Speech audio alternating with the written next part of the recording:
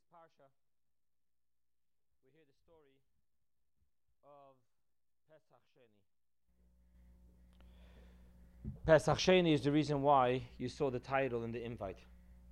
What is the story of Pesach Sheni? So this week's Torah portion, the third reading begins with the only Passover sacrifice that the Jewish people brought in the desert, and that was the first Passover after the story of Passover, 1 year later. And in that story, right after that, we read that there were those who were impure, and they came to Moses, and there's different opinions who they were. Some say it was Moses' uncle, as you remember in the book of Leviticus, Vayikra, when Aaron's two sons died, because they were in the midst of their inauguration, they were not allowed to deal with the burial of their own sons/brothers. So Moshe told them, don't worry, our uncle will do it. And according to some opinions, these are the people. Other opinions, who it was, those that carried the ark, the coffin of Joseph. Different opinions I've seen who exactly this was. So they came to Moses and they told Moses that we're impure. If you're impure, you can't participate in the Passover sacrifice. And Moshe Rabbeinu goes ahead and tells them, stand and hear what God will tell you. Rashi points out, rejoice to the man who's so certain that when he turns to God, God will answer him. And all of a sudden, we're told about a whole new mitzvah. And it's called Pesach Sheni. Those who were far away, those who were impure and could not participate in the Passover sacrifice will come 1 month later.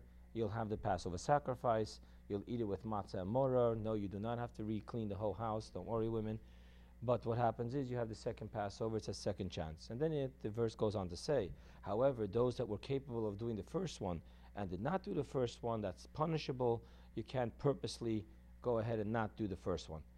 But if you were not able to do the first one, either because you were impure or you were in a distance from the Holy Temple, and you could not be able to do that, and Rashi has a very interesting study on what the distance is. But either way, what we're taught is there's a second chance. What is the message of Pesach Sheni? If you look into the Rebbe Blessed Memory's calendar called Hayom Yom, on the day of Pesach Sheni, he gives that famous teaching that what? Famous saying in Yiddish, it is never too late. It's never lost. That says, Kemo nish verfallen. And that is the theme of Pesach Sheni, and that's in this week's Torah portion.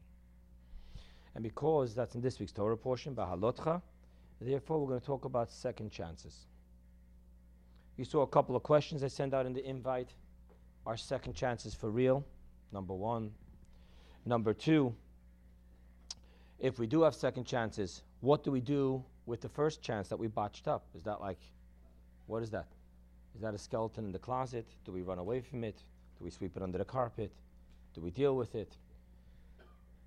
And that's what we're talking about here. Does God forgive and forget? Does he only forgive but doesn't forget? I mean, again, metaphorically speaking, there's no shikha, there's no forgetfulness before God. So what exactly is going on here? So for those who follow me on Twitter, I send out a tweet. I send out a daily tweet. Yes. Twitter is the ultimate rabbinical challenge. An entire thought in 140 or 20 characters, right? But thank God, when you text, you can put R instead of A-R-E, U instead of Y or U. But I try not to do that, other than the and symbol. Try to stick an entire thought, message, a meaningful message in that amount of characters, and it's very interesting. But those who follow me, tweet, it's Avram.Lipschitz, or Avram Lipschitz, whatever it is. Go and do a tweet search on Twitter, and every single day I send out one message. And this morning the message was, second chances is the original plan. It's why the soul came down here. And that's what we're going to talk about now.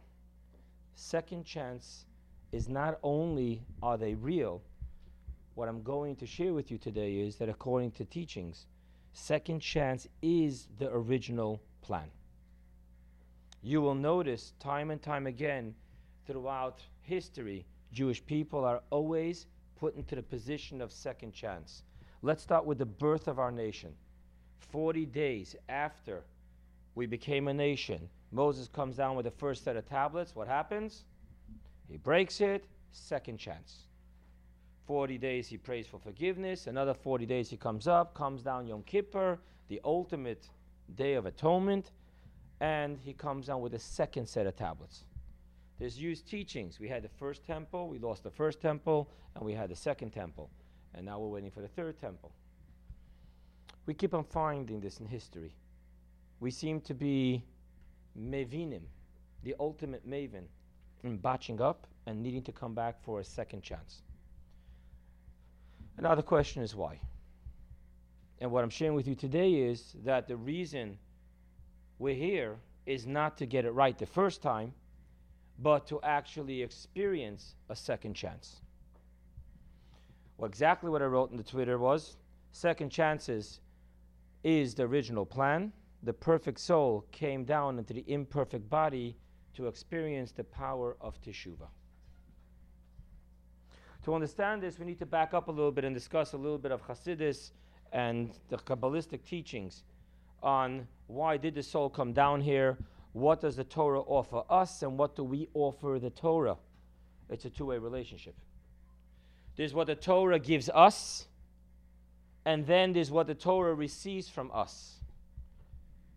In Torah you have the masculine sometimes, and sometimes you have the feminine. The Torah is a giver, the Torah is also a recipient. The Jewish people are recipients of the Torah, and they're also givers to the Torah. We give the Torah what the Torah does not have on its own. We talk about making a blessing on studying the Torah before you study the Torah, because the Torah on itself is on one level. Making a blessing before you study Torah is what we talk about by King David. King David drew the author, the essence, into the book. And on that level, the Torah is the recipient. So there is a two-way relationship. And what we would like to discuss tonight is, what does the Torah have on its own? And what is the Torah the recipient of the Jew? What can the terrestrial, imperfect, finite Jew give the infinite, spiritual? It's referred to as God's toy, God's source of pleasure. What can the finite Jew give to the Torah? And what you're hearing from me is, right now, we're going to talk about the Torah as the first chance, and what the Torah gives the Jew is the second chance. So let's go back to an interesting teaching. God asked three identities. What should I do to he who sins? Our sages tell us this conversation. God asked wisdom, what should I do to the Jew that sins? And wisdom answered, it's a verse, Chacham Techayeh Ba'ala, wisdom gives life to its master, and once you've disconnected with wisdom, Torah is Chachma. Once you've desecrated, severed that relationship, the person must die. God turned around to the Torah and asked the Torah, and what do you say I should do with he who sins? And the Torah refers to itself in the book of Leviticus, for the unintentional sin, there is a karban, there is kapara, there's teshuvah. You can bring a sacrifice and be atoned. There's the sin offering, the guilt offering, and that atones. But what happens to he or she who does an intentional sin, b'mezid, not b'shogeg? You can't bring these sacrifices. The Torah says, there I can't help. He or she who has intentionally disconnected themselves from me, I cannot help, and they must die. And then Hashem asked the Holy One, blessed be He. And what does Hashem say? And Hashem answered, he who sinned, let them do teshuvah and be forgiven. So the Torah has its limitations. The Torah can stand by he or she who has unintentionally sinned, but he or she who has voluntarily sinned, it can't help. You've cut yourself off from me, so how can I help you? But then there's a greater power, which is the power of Hashem, which says, and he or she who sins, let them do teshuvah, and let them be forgiven. An interesting conversation. Let me divert for a moment to Rashi and come back to this conversation. Rashi asks a simple question. One of the 613 commandments is Pesach Sheni, the second Passover.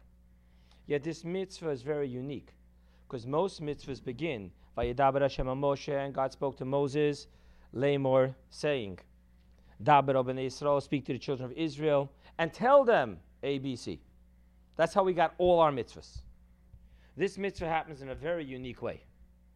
This mitzvah doesn't happen by Moses, God talking to Moses, telling Moses to tell the children of Israel.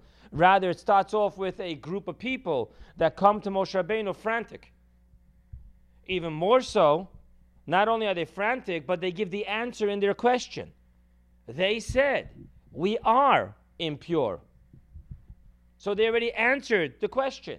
What should we do? What do you mean, what should you do? You can't bring the sacrifice. What are you expecting for me to tell you? You gave me the answer. You came to me and told me that you're impure. You can't participate in the sacrifice. Lama nigora, why are we worth any less? Why are we in such a difficult position? But you already told me the rule. So what are you expecting for me to answer you? There was no thought pattern at that moment saying that God would create a new holiday for them. It wasn't in their thought pattern. So what were they thinking? Yet they did what they did, and what is the outcome? That all of a sudden a new mitzvah is introduced. Why did the mitzvah come down that way? Why didn't God tell Moses to tell the Jewish people that there's Pesach Sheni? They would have never come screaming because they would have known what the answer is before the question, and voila. So for those of us that live today in the world of computer, it seems to be that God sent out a patch. Oops, guys, there's a glitch in the program. Just install this patch and it'll be okay. Pesach Sheni seems to be an afterthought, a patch. God forbid. 613 mitzvahs existed before the world was created. Torah was existing before the world was created. 2,000 years before the world was created, there was a Torah which was black fire and white fire. And in there it told the story of all 613 commandments. One of the 613 commandments is Pesach Sheni. So obviously this was the original plan. The original plan was that there's going to be 2 Pesachs. This wasn't a last-minute scrabble to create a patch. And if that be the case, then why did it come to us the way it came to us? Why didn't it come to us the way everything else came to us? And God spoke to Moses saying, tell the children of Israel that those who are impure or too far away from the holy temple, they have on the 2nd month, on the 14th day of Iyar, to bring the sacrifice, and that is with matzah and marorim, and that will be called Pesach Sheni. Bearing this in mind, we now come back to this conversation. We're going to go back and forth a little bit to understand what's going on here. Our sages teach us that there are 3 things, 3 knots that connect 3 things. There's the Holy One, blessed be He, the Torah, and the Jewish people. Now what I just said is factually wrong. When you have 3 things, you need 2 knots, not 3 knots. So if I have Kudsha B'richu connected to Torah, Torah connected to the Jewish people, so why does it say Tlask Shorim? There are 3 knots. So Chassidus explains that after the Jewish people connect the Torah, which connects them to Hashem, then there's another knot which goes from Hashem straight to the Jew. So we find many times this concept that there is this type of connection between the Jew and Hashem which transcends the limitations of Torah. Even when Torah says, I can't help you, there is a direct connection that can help us. Where do we find this direct connection more than anywhere? Is in the world of Teshuvah. Because as you know, in Kabbalah we're taught that the 613 mitzvot all are brought to us through the 4-letter name of God. The Yud, the Hey, the Vav, and the Hey. For those of you that say it at your nightly prayers before you go to sleep, there are 4 paragraphs. That if I have caused any stain, any defect in the letter Yud, and also in the letter Aleph from Adnai, Aleph Dal Nun Yud, which is the way we pronounce the Yud Kei Vav Kei. So then, by doing this sin, then let us, and it goes on and on. Because all the mitzvahs that come to us through the 4 letters, which are the 10 Sfirot, which are the 10 commandments, which is the source in which lies all the Torah, all 613 commandments. So when we talk about the Torah, we talk about the name of God, the Yud Kei Vav Kei, Torat Hashem. But when we come to Teshuvah, you'll find very often the terminology Lifnei Hashem Titaru. Simply speaking, without Kabbalah, what it means is, before God, you shall purify yourself. In Kabbalah, we're taught, and Chassidus explains it to us, that the whole concept of Yom Kippur is to find that essence of the Jew which transcends beyond and above the Yud Kei Vav Kei. So therefore, even when the law tells us that we cannot do Teshuvah, if you look into the Talmud, in Sanhedrin, there's a list of people that cannot do tshuva. Ha'omer echta va'ashuv, someone who says, I will sin and do teshuvah. There are other categories that Hashem closed the door. Someone who got other people to sin. Choto machtes harabim. So there are laws, the Torah says, that you cannot do teshuvah. But that is, again, that is within the conversation between Hashem and Torah. And what should I do to the Jew that sins? God asks Torah. And Torah gives very clear description, definition, parameters, who can and who cannot be forgiven. But on Yom Kippur, the whole job is Lifnei Hashem, which according to Kabbalah means Lifnei, before, above, transcend, beyond the name, the ineffable name of God. And on that level, you have that not, which is essence to essence. And on that level, there's nothing which is not forgivable. So when we talk about Torah, Torah has a very clear description, a definition. As infinite as it is, it manifests itself in very clear, finite definition of law.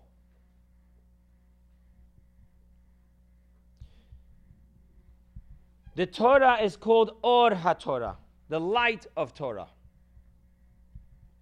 Yet we refer often to the Ma'or Shebetoira, the source of light in the Torah. The source of light is what the Jew brings into the Torah. To quote our sages, King David would connect, Chiber, he would connect the Noten HaTorah with the Torah. He who gave the Torah with the Torah. So there is the Torah, which is already the finished product, and then there is the author of the Torah. He who wrote the Torah. He who upon it is said, he who commanded oil to burn will command vinegar to burn. But the Torah in its own right manifested itself in the Yud Kei Vav Kei, manifested itself in the 10 Sfirot, manifested itself in the 10 Commandments, the 613 Mitzvot, and the clear laws of Teshuvah.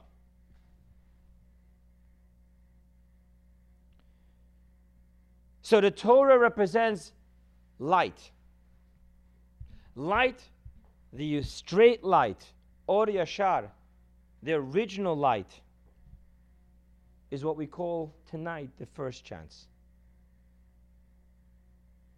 And that Torah was not given to the angels who were perfect, the angels who would never have caused a breaking of the first tablets, a need for a second tablets, never would have desecrated the laws, for they are perfect. They have no two sides of the heart. They only have one natural flow. Torah dictates and they actualize. What is the power of the Jew? Why did the neshama come down here? The soul, what do you think the soul was doing before it came down here? Where does the soul go to after it leaves here? And we have a verse that teaches us, the prophet says, and I stood before God. Standing before God means in paradise, the Garden of Eden, the soul stood in prayer, the soul stood in study of Torah. That's what the Garden of Eden is all about.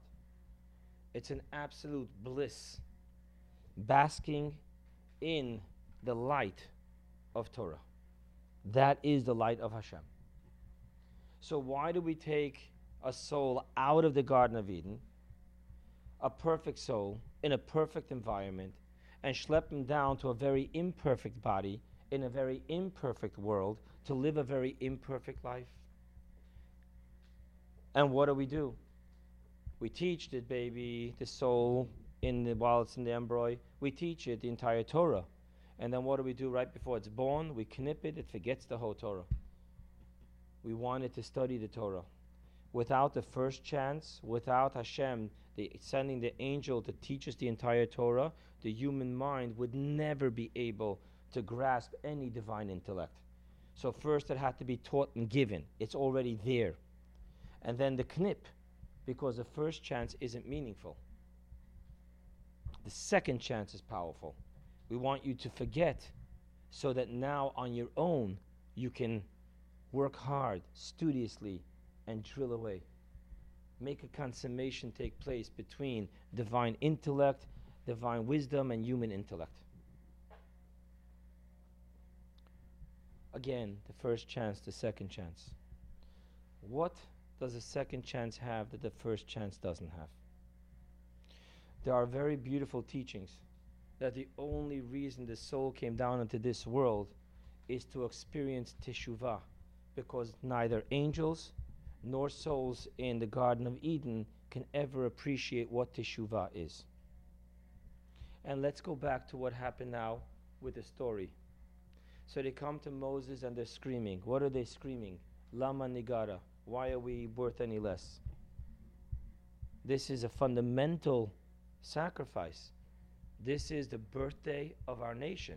It's Pesach. How can we not participate in Karban Pesach? Yeah, I know I botched up. Yeah, I know I was kicked out.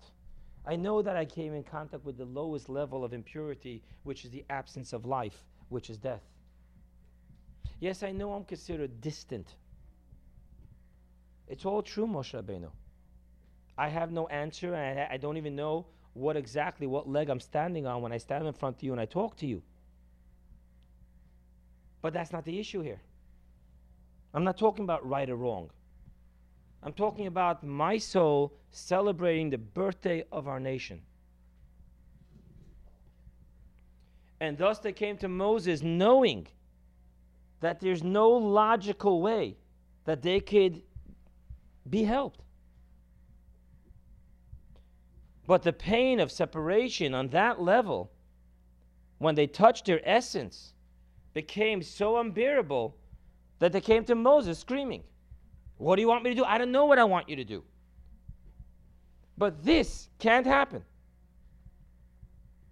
To separate us at our core from God, regardless of what we did, regardless of how far we went, regardless of how low we fell. How can you separate the essence of a Jew from the essence relationship with God? Passover. Do you all remember what you said Passover in the Haggadah? It was I and not a saraf, I and not an angel, I alone came. The relationship of Passover was an essence to essence relationship. And in an essence to essence relationship, how can you tell me no? How can you tell a Jew that in the essence to essence relationship, you've passed the point of no return? The point of no return does not exist in an essence to essence relationship.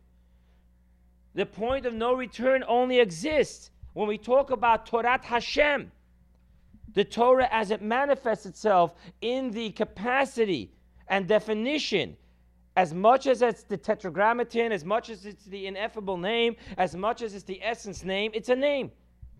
So in the 4 letters, Yud Kei Vav Kei, from which shines forth the 10 Sfirot, which receives its sustenance from the 10 Commandments, there is definition.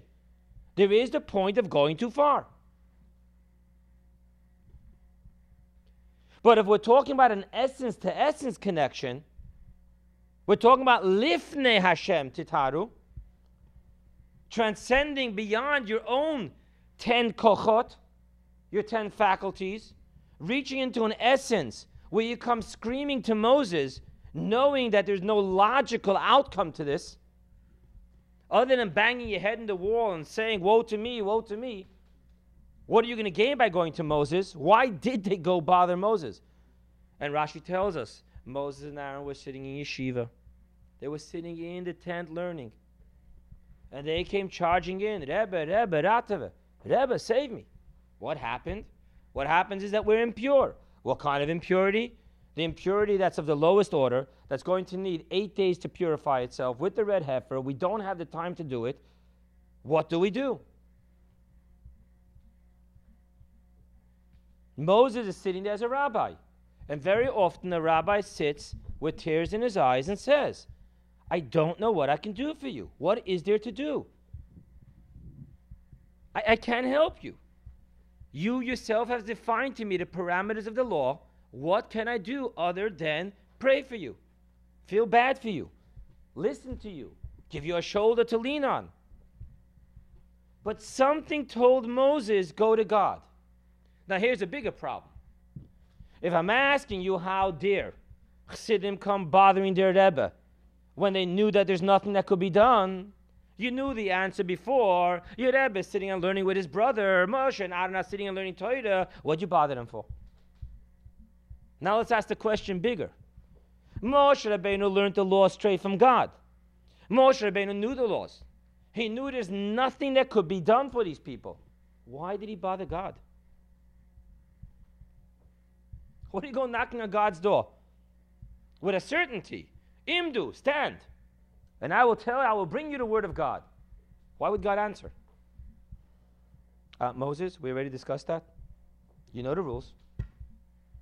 Yet Moses was so certain something was going to take place here. Why? In American movies, the good guy always wins. They say in the Irish movies, the good guy usually doesn't win. What did Moses think? This is an American movie. We can't just let them like that crying over there. We got to help them out. You know, love overcomes everything. That's not what's going on in the desert. When you talk to God, there is no Hollywood production. There are some difficult endings to stories. We witnessed it. We witnessed it in the history of our people. So who told Moses that he should bother God? Who told Moses God is going to answer him just because he's bothering? And maybe that is what Rashi is saying. Rejoice the person who's so sure that God's going to answer him. Not pshat that he has a question and he's going to get an answer. Any Jew that has a question, God should answer. Maybe what Rashi is really saying here, and I don't know this, I didn't see this anywhere, but maybe what Rashi is really saying here is that Moshe Rabbeinu was nudging God on something he already knew the answer. Because he knew the law. And he knew there's nothing we can do here. So what's going on here? What made this Chassidim feel that they can bother their Rebbe? And what made their Rebbe Moshe Rabbeinu think that they can bother God for something that was already discussed and finalized? These are the laws of the Passover. Finished. You're impure, you can't come to the temple, you can't eat sacred flesh, you cannot participate in the Passover. We'll sit and cry with you, but there's nothing we can do for you. What's going on here? And now let's go to that Rashi I told you about. This mitzvah came a very different way. And were I to play with the words of Rashi, which usually I don't, it's not my job to create new insights, but Rashi is very clear. And he used the word megalgal and zchus ayedei zakai. The reason is because of why? The reason is because these Jewish people, they had the zchut, that through them should come the mitzvah. And the words that he uses to bring the zchut through the zakai. In the world of Hasidus, the word zach also means refinement. Pure, crystal clear, refined. Mizachech es atzmo. He's refining himself. And maybe what Rashi is really telling us is that Megalgal and Zchut, to reach beyond Lifnei Hashem Titaru, to reach that level which transcends beyond Torah, the ultimate place of light, the source of light, he who wrote the book, can only happen ayadei zakai, only through those who ultimately refine themselves. What was the refinement of these Jews? These Jews did something that made them become zakai. They became refined people. And what kind of refined people? That what the Torah cannot deliver, because the Torah needs to manifest itself within definition. Yud-Ke, Vav-Ke, 10 Sfirot, 10 commandments, right and wrong. The point of no return and beyond the point of no return. They were going to reach into Zchut. They were going to reach into the place where second chances do exist for those who have fallen the farthest, the furthest. What did they do? What teshuvah? Doesn't say in the Torah anything that they did teshuvah. Doesn't say that they sat down and they went to the mikveh and they stayed up a whole night and they tikkun this and tikkun that before they went. Doesn't say that. The verse begins the story, and they came to Moses. So we got to find what they did in this conversation. And what they did in this conversation was they were able to shed beyond their rational, emotional relationship with God and come to the point where they scream out, Lama Nigara. What do you mean, Lama Nigara? What do you mean, why are we less? You're less because of what you just said. Tamei Mason. We're Tamei Nefesh. We've come in contact with the dead. And in Kabbalah, that's the lowest level of impurity. Life. Torah is life. Absolute coldness, apathy, disconnection, total submission to the other side is called death. And they're saying that we in touch with death. The ultimate absence of any holiness, relationship, any Jewish feeling, any Jewish spark, nada. So what are you asking Lama Negara? That was their self-refinement.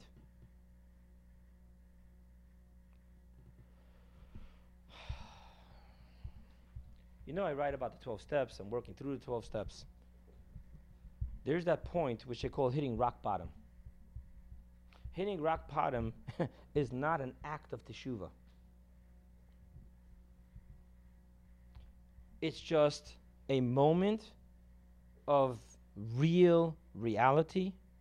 It's the first time an addict is shaken out of his world of denial. Addiction depends upon a fantasy world. You create a fantasy world, you live in denial, you never face yourself at all.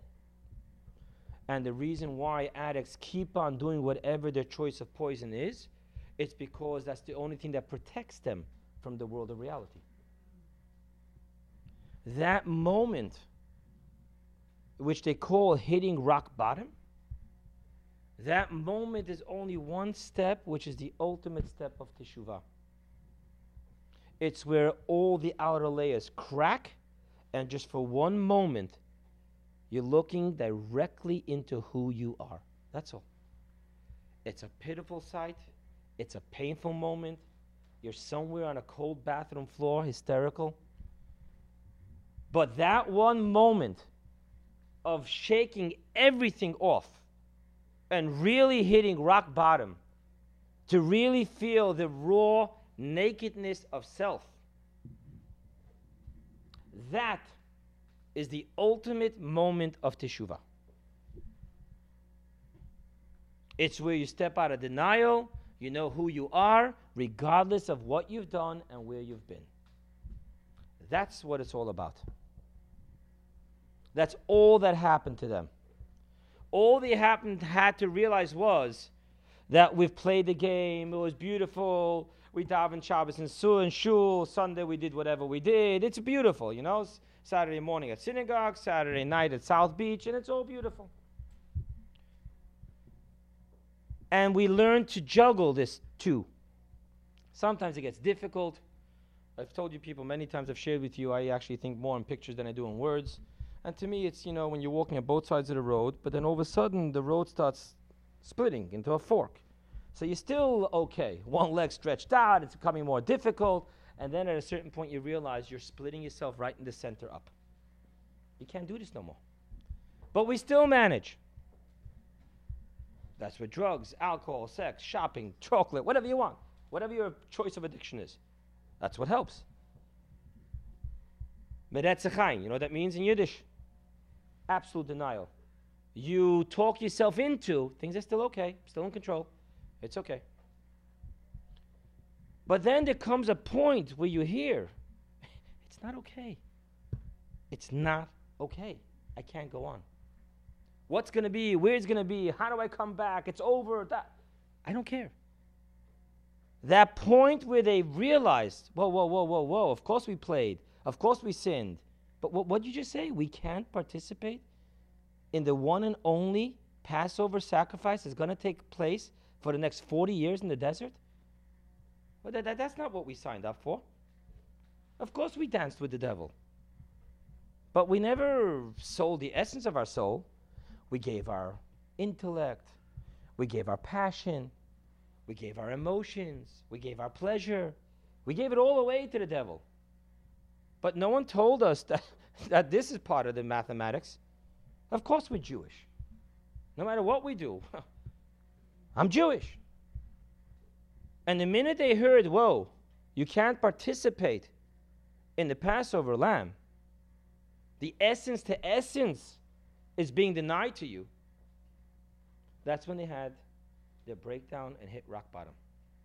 That's when they came running to Moses, knowing that there's no answer to this, but they were screaming from a very deep place, Lama Nigara.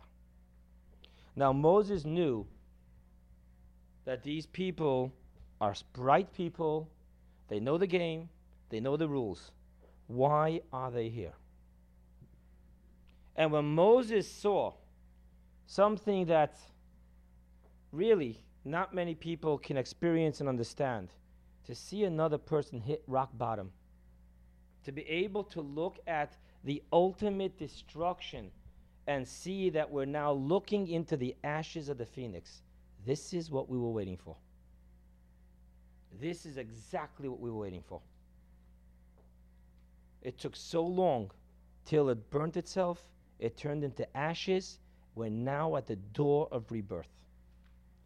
He knew that what's going to happen now is unprecedented in Torah, because Torah cannot produce this on its own. This is not something that God could have told Moses to tell the Jews. This had to come from the ultimate moment of rock bottom of a Jew. From that moment where there's nothing left but ashes. And from here, the Jew does not give up. The Jew comes running to his Rebbe's tent, knocking on the door, interrupting his Rebbe's learning, with nothing bright to say. Yes, it's true, we this and we that, and we this and we that. So what do you want from me? Just one thing. Lama Nigara.